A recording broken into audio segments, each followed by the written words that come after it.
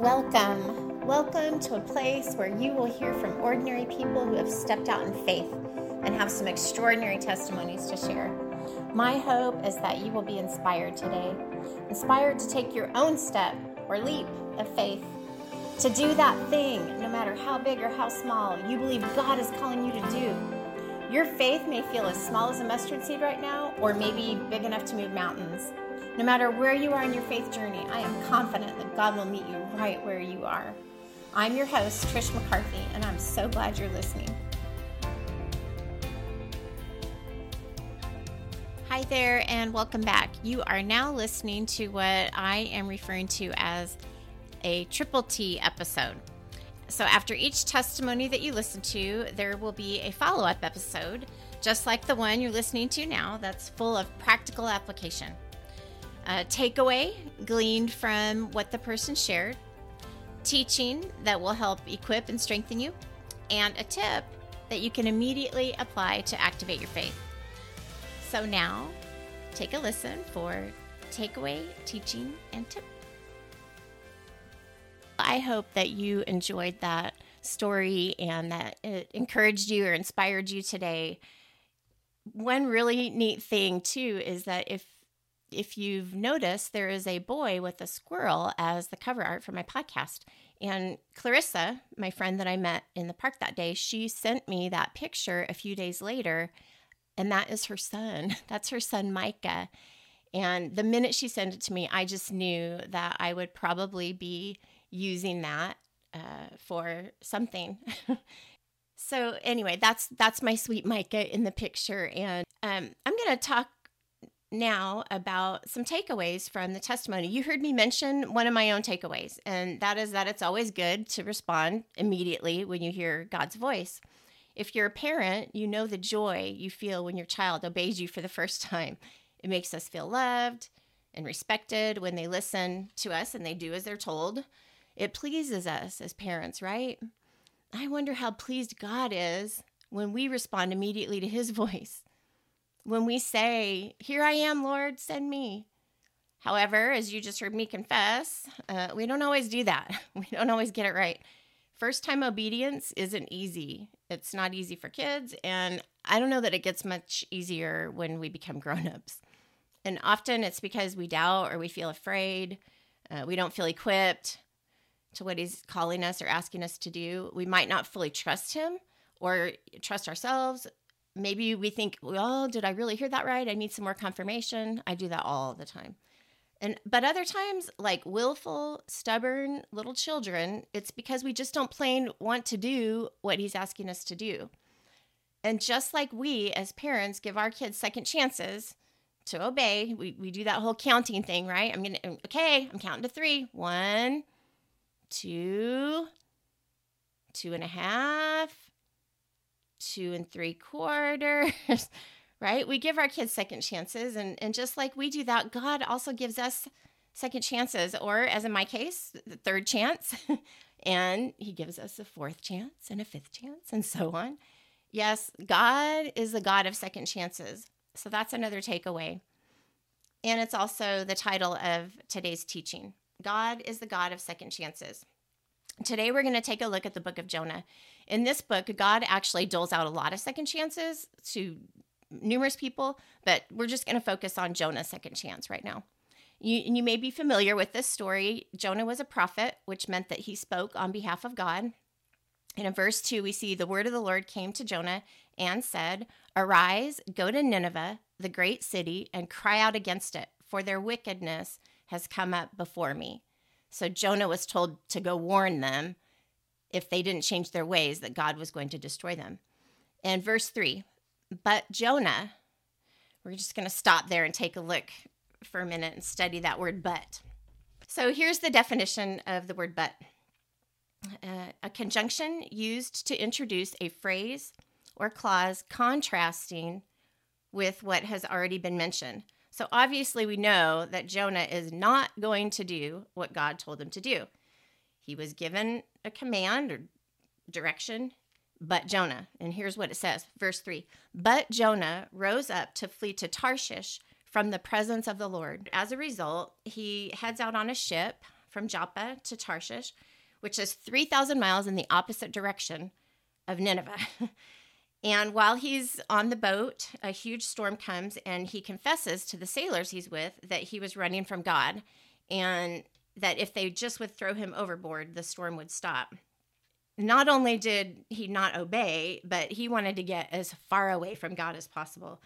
I've so done that before. Have you done that? Like, you try to flee and you just can't, because he pursues you. He is a God who just pursues us, and he's a God of second chances. So the sailors end up throwing him overboard, and God appoints a big fish to swallow him. And Jonah spends 3 days and 3 nights in the belly of the whale. And basically, God puts him in a big old timeout. And during that time, Jonah has a change of heart. He talks to God, he repents, he praises God, he has a lot of realizations. He has a change of heart.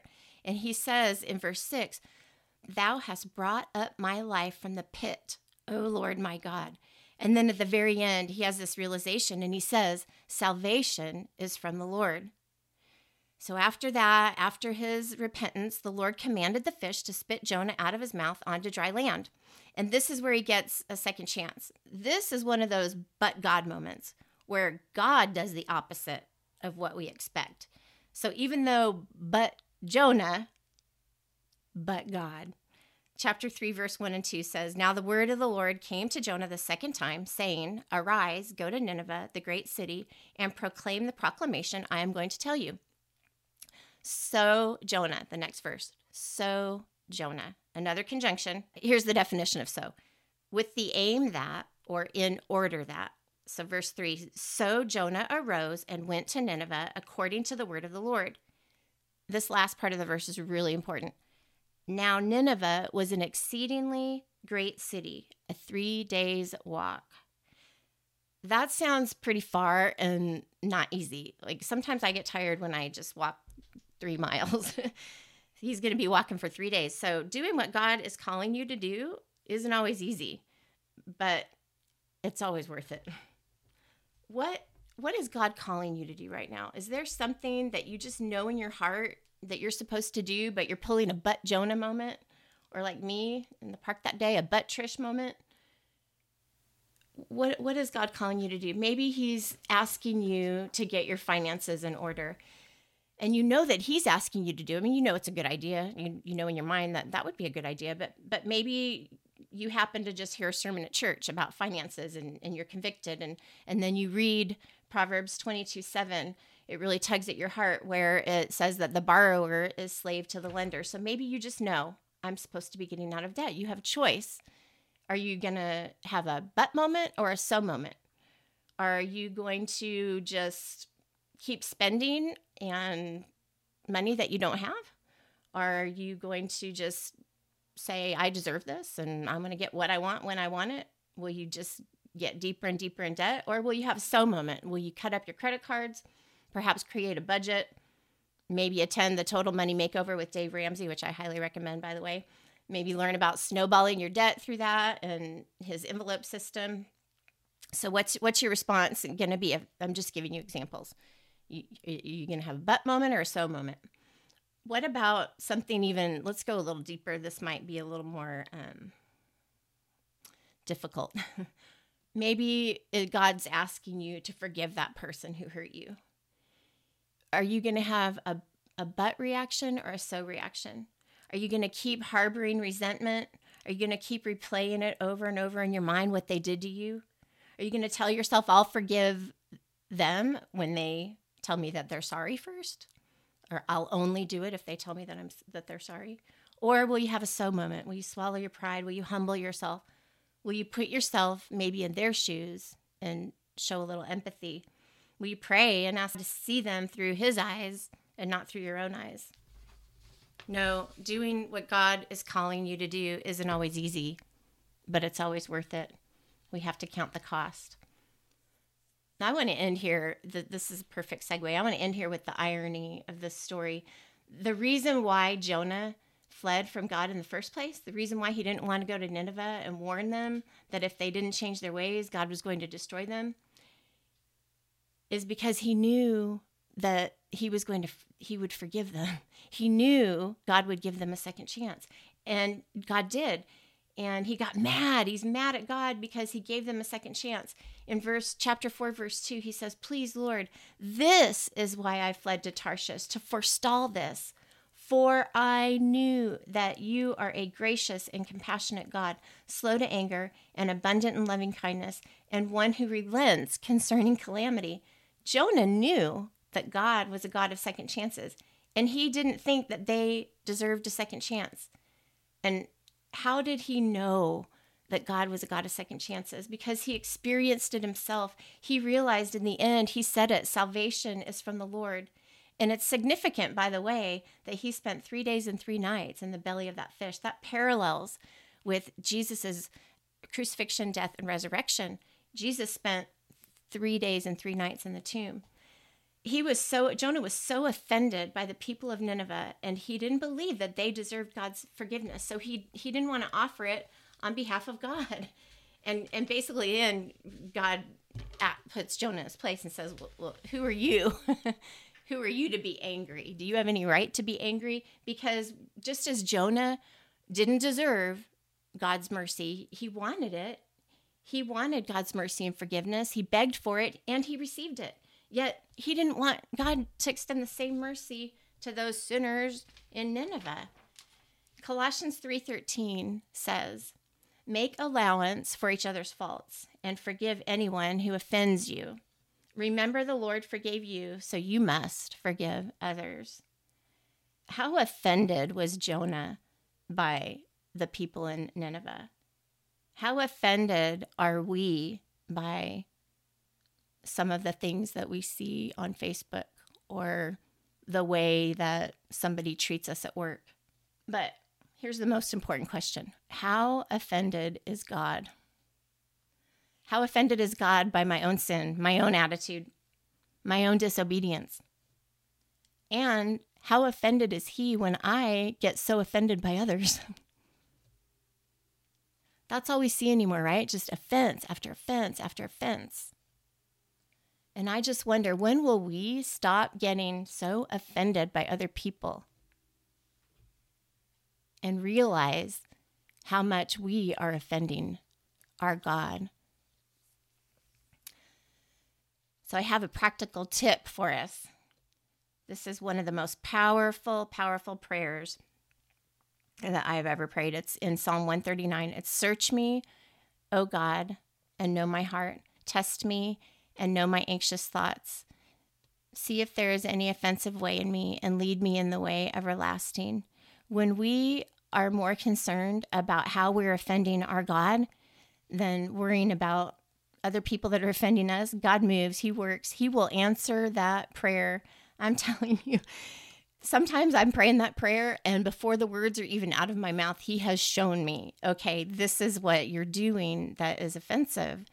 Not just to other people, but offensive to him. See, when you realize what God has done for you, when you realize that the price that Jesus paid on the cross for you so that you could be forgiven, and there comes a point where you're so grateful for that, you just don't want to do anything to offend him. And so if we start with our own selves and ask God to search our own hearts, that's where we begin. That's my tip for today. We need to start with ourselves. Oh God, search my heart and know me.